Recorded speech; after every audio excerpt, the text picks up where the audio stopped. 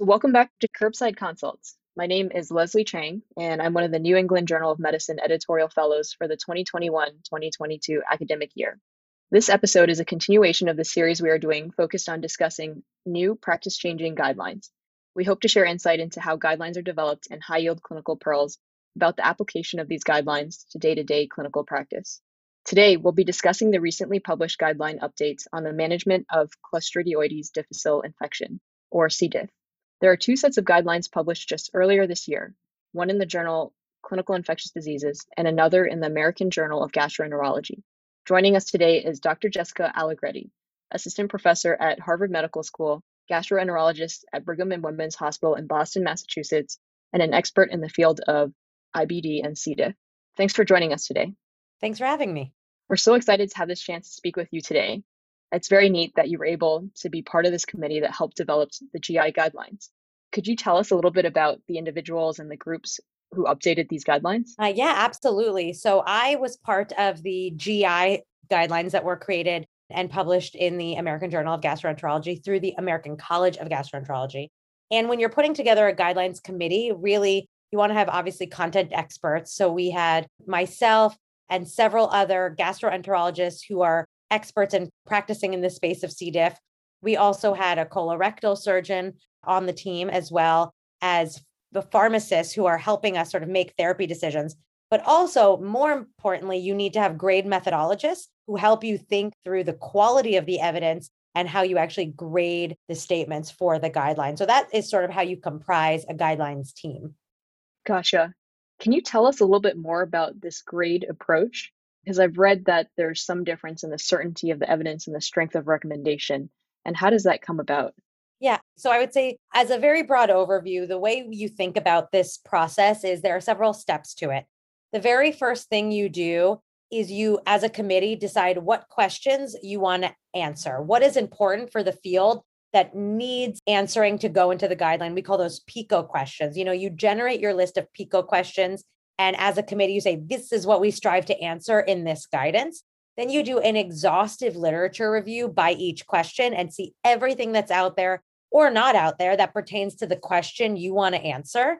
And then you basically look at the quality of that evidence. Are you looking at randomized controlled trials, cohort studies? Are there just case reports? And so you really are able to sort of separate the quality of the evidence based on the types of studies that have been done. And based on what you've learned from your literature review, you may make a recommendation on how strongly you feel about this question you've set out to answer based on what you've read. And then the grade methodologist will actually go through with a formula and determine the quality of evidence using this basically statistical method. And so that's where you find the strong recommendation, moderate or low. Those come from actually content experts who say, how important is this question? And does the literature help us answer this question? And the quality actually comes from the grade methodologist. So that's why you see those sort of two categories when you're looking at these statements. Very cool. I think you're talking about these PICO questions. And so right off the bat, how do these new guidelines add to our current understanding of C. diff? So this represented really a big shift in the field. Since 2018 until now, there's been a lot of updates in how we manage these patients. The most recent ACG guidelines before this new one was from 2013. So you can imagine a lot has changed.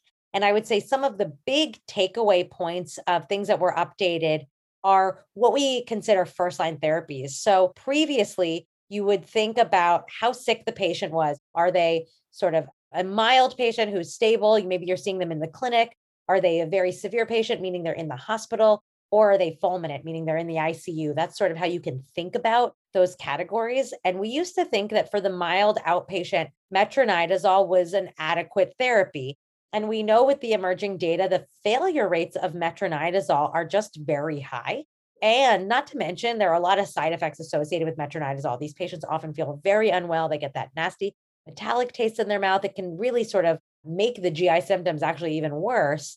And so metronidazole has really fallen out of favor as a first line therapy, regardless of severity. So now when you look at the guidelines, you see that for first line, for mild sort of outpatient use or severe disease, meaning those inpatients, it's really vancomycin or fidaxomicin that is considered first line.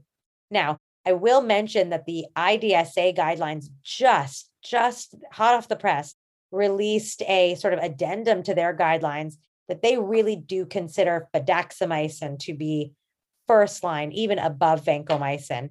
We, as the ACG guideline committee, did review that data, and we still feel that it is appropriate to consider both vancomycin as well as fidaxomicin as first line options. Got it. Super high yield stuff. Let's transition to a case in which these guidelines may be helpful in informing our decision making in the clinical setting. So we'll introduce Miss Jones here. She's a 67-year-old woman who keeps having recurrent urinary tract infections. She unfortunately had 3 infections in the last year, most recently 5 days ago, and she was sent home on some oral antibiotics. But now she calls your primary care office with complaints of abdominal pain and diarrhea. She has about 4 to 5 episodes of unformed stools every day, she tells you. You think that this may be related to C. diff. How would you think about testing her for C. diff? I would say one sort of clinical pearl that I would just note is many patients don't know what diarrhea is. And so a question that I always ask patients when they are telling me that they're having diarrhea is, if I was to put your stool in a cup, would it take the shape of a cup or would it have its own shape? Because really what you're getting at is unformed stool. And so you really want to confirm that the patient is having unformed liquidy stool. And once you confirm that, and it sounds like with this patient's history, of course, C. diff should be high on your mind, you really want to do appropriate C. diff testing. And what I mean by that is there are several different types of C. diff tests, but not all of them are created equal. And so it's important to know what you're ordering and how to interpret it. Based on the current guidance, you really want to be using a 2-step testing algorithm. That means you want to start with a very sensitive test and reflex to a very specific test. And so your sensitive testing options are the GDH antigen test, which is an ELISA-based test that essentially looks for the enzyme glutamate dehydrogenase, which is present in all C. diff isolates. So you can consider this test like a first pass screen. Are there any organisms present? The PCR test is similar, except that it is looking for genetic material that codes for toxin in a C. diff organism. So it is telling you again about the presence of organisms that are potentially toxigenic. So both of those tests are first pass screens. They're telling you about the presence of organisms. However, it is not the bacteria that makes you sick. It is the presence of toxin. So you need to reflex to that toxin test to actually confirm infection. So there is an ELISA-based toxin test that you would want to reflex to, again, confirm actual disease. If either of your first 2 tests are positive and the second is negative, that patient is colonized and not infected, and you need to look for another source of their diarrhea. Great. So you order these tests for her, the 2-step testing. She has a bowel movement, and it does take the shape of the cup that you gave her. So unformed stool, and you diagnose her with C. diff. She otherwise looks well, and the rest of her other laboratory studies are pretty unremarkable. So what do these new guidelines suggest about management of Miss Jones' first episode of C. diff? So again, remember, first line, regardless of severity, would be fidaxomicin or vancomycin. I think they are both great options. Really, the factor here is insurance coverage and costs, as is unfortunately many things that we do in medicine. Fidaxomicin is a great agent in that it is bactericidal, whereas vancomycin is bacteriostatic. And if you actually look at the head-to-head trial that was published in the New England Journal of Medicine, you see that fidaxomicin was found to be non-inferior to vanco, but in fact, if you actually look at the details of that study, it was better at achieving overall global cure and at preventing recurrences. So in an elderly patient where you're already worried about recurrent infection, because we know that is a risk factor, I might preferentially use fidaxomicin in this patient if we could get it covered by her insurance. The problem with this agent is that it still can be quite expensive. And so you want to make sure your patients can afford their medications. If not, vancomycin at a dose of 125 milligrams Q6 hours for 10 days is a perfectly adequate first-line therapy. So you send her home on vancomycin. Unfortunately, her insurance doesn't cover fidaxomicin. But as you guessed, Dr. Allegretti, she represents to your clinic with recurrent diarrhea, unformed stools, and abdominal pain. This time she has some fevers and a neutrophilic predominant leukocytosis on her laboratory studies. You diagnose her with recurrent C. diff based on your 2-step testing. So how would you manage her first recurrence? You would have already considered this patient high risk just based on her age. think, for developing recurrent C. diff. So this is a patient you would have been watching closely, presumably. And so I think the take home from both sets of guidelines is on a first recurrence or second confirmed episode, do something different. Don't do the same thing you just did. So if we just use a standard course of vancomycin, that's not what we should be reaching for again. We should be attempting to get fidaxomicin if we can. If not, you can do a vanco taper, which basically means a prolonged vanco course, typically over 6 to 8 weeks, where you're slowly reducing the dose, starting at that 4 times a day dose. And just to clarify, if you had treated her first episode with fidaxomicin, would you have then done something differently and gone to the tapered vancomycin? Yeah, I think if I had used fidaxomicin for 10 days upfront, my second line of action would have also been a vancomycin taper. Exactly. Just to take a tangent here, the ID guidelines make mention of a new drug that I've never heard of before called bexlatuzumab. Could you tell us in what circumstances we should be thinking about using that and how it works? Absolutely. So bezlotoxumab, which is also called Zimplava, is an IV infusion. It's a monoclonal antibody against toxin B. So it is not an antibiotic. Again, it's a monoclonal antibody delivered as a single IV infusion.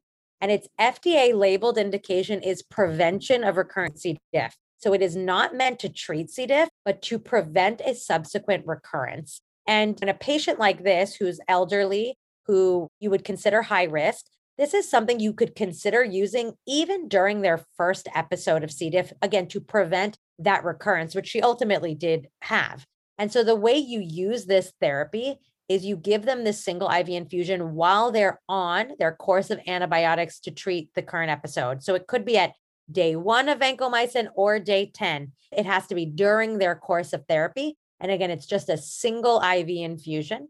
And if you look at the data, this showed about a 10% reduction in recurrences using this agent. However, on a post hoc analysis, if you account for number of risk factors, if you have increased number of risk factors for recurrency, then the more risk factors you have, the more likely you were to benefit from an agent like this. So if you had a patient who was very high risk for recurrence, I think it's a great idea to think about using a therapy like this early in their treatment course. Perfect. And you mentioned that Miss Jones is very high risk. What risk factors would you think about in making that determination of someone who's high risk versus lower risk of recurrence? Yeah, so when I think of risk factors for recurrence, there are several sort of obvious ones. Elderly age, those who live in nursing homes or facilities or rehab centers, anyone on immunosuppression, so chemotherapy, really any immunosuppressive agents. Those with inflammatory bowel disease because of the mucosal breakdown are at increased risk for recurrence. Those on chronic PPIs, as well as chronic antibiotics. So if you have a patient who has on chronic antibiotics for, say, chronic UTIs, chronic skin infections, what have you, they are also at increased risk. And so if you add up the number of risk factors a patient has, whether it be 1, 2, or 3, as opposed to 0, if they have none of those risk factors, then I consider that a low risk patient. So let's continue with Miss Jones's saga here. So unfortunately, 9 months later, she comes back to your clinic with dysuria and increased urinary urgency, which she describes as just feeling like her prior urinary tract infections. Unfortunately, when you try to prescribe her a course of antibiotics this time, she's very reluctant to take them due to fear of recurrent C. diff. Is there anything that she should take to reduce her chances of recurrent C. diff infection on those antibiotics? Yes, so I would say there's a couple of points here. Number one, I'm assuming she cleared that first recurrence after the vanco taper we gave her many, many months ago.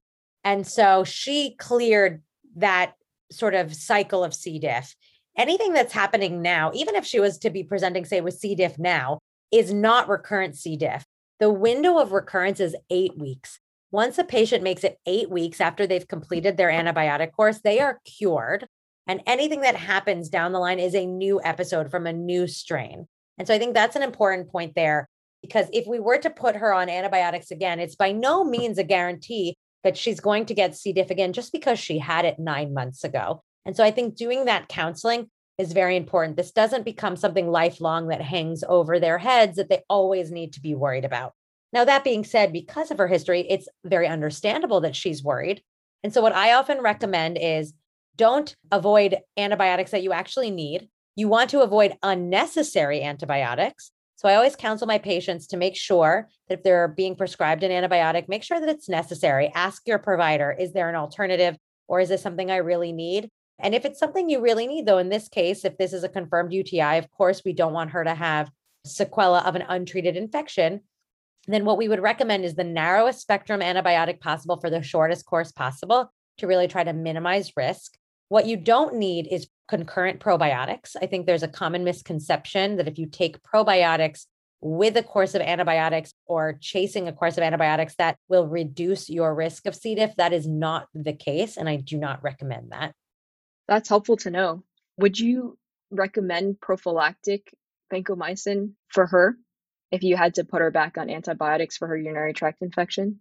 So I would say at this moment for this patient, I would not.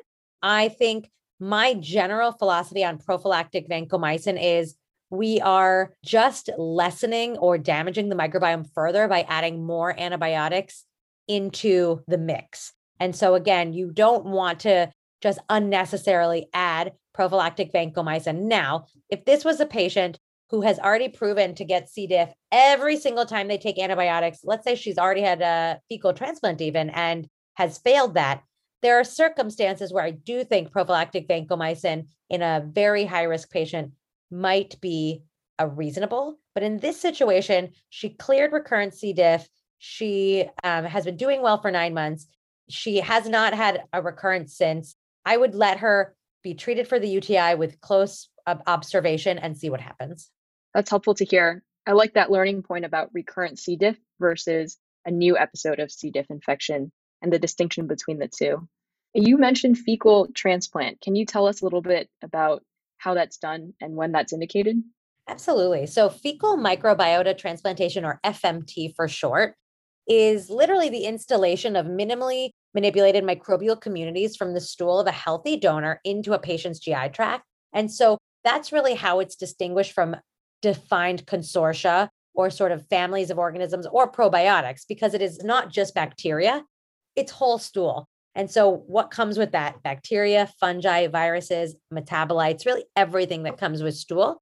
And so because of that, this product is considered to be both a biologic or tissue as well as a drug by the FDA. So it is fairly complex. It is not FDA approved for any indication, and that's important to note. And so the FDA does hold a policy called enforcement discretion, which means for patients with C. diff not responding to standard of care therapy, you can clinically offer them a fecal transplant. That is the only indication under this policy of enforcement discretion. For any other indication, you would need an investigational new drug license from the FDA and utilizing this in the setting of a clinical trial. So what does that mean for us clinically? So clinically, we can offer FMT to patients who have recurrent C. diff. And that is traditionally defined as 3 or more confirmed episodes. So if we think about Miss Jones, if we had given her that Vanco taper and she had failed or recurred despite that, she would qualify for an FMT at that point, and we could offer her that therapy. The way you deliver an FMT can vary. I would say traditionally it's done via a colonoscopy or a flexible sigmoidoscopy where we actually deliver the material into the colon. There are also capsule preparations of varying forms, depending on what literature you read, in which you can actually swallow the material. And so depending on what you have available at your site, those are some things you may be able to offer this patient. So just to clarify, FMT is both used for refractory episodes of C. diff as well as for prevention of further reoccurrences. Is that correct? Great question. And thank you for the clarification here. So recurrent C. diff, again, this is really meant to be a preventative agent in that, again, you are preventing the next episode. So if Miss Jones had come back with that 3rd confirmed episode, I would have put her on vancomycin and let her be treated for that episode while I'm scheduling the FMT. And then we would do the FMT and she would be off antibiotics. There is also another population of patients, those with fulminant disease. Those are those who are critically ill in the ICU, for which there are very few treatments other than colectomy, in which you can utilize FMT to treat those patients. And so that's a unique subset of the C. diff patient population where FMT can be helpful, where it is actually helping to treat the disease. In the outpatient setting for recurrent C. diff, it's really preventing the subsequent recurrences. Thanks for clarifying that. Any final words or learning points that you'd like our audience to take away from this? Yeah, I would just say, regardless of where you're practicing, I think the most important thing you can do if you're going to be taking care of patients, C. diff is going to be something you're going to encounter. Really know what tests your facility offers. Ask your microlab what tests are available. Because again, remember, they are not all created equal. You want to know what you're testing for and how to interpret those tests. And you really want to be using a two-step testing algorithm because you need to be able to distinguish colonization from active infection. That's really important. And again, ask those patients about formed stool versus unformed stool because you will be surprised. Many patients have perfectly formed bowel movements and they think they have diarrhea. So I think doing that education with your patients as well is really important.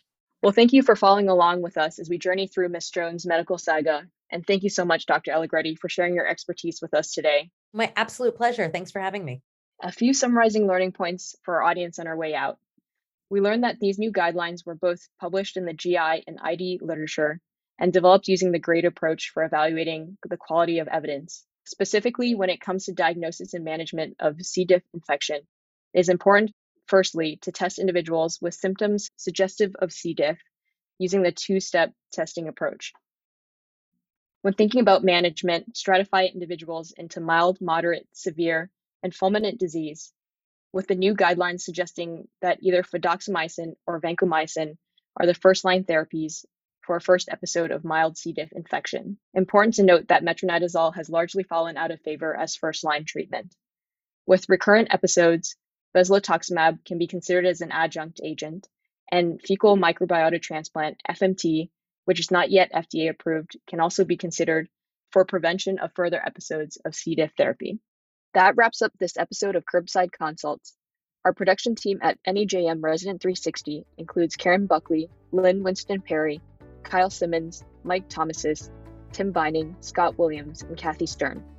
Also a special thanks to our NEJM Education Editor, Dr. O.P. Hamvik. Curbside Consults is brought to you by NEJM Resident 360, a product of the NEJM Group.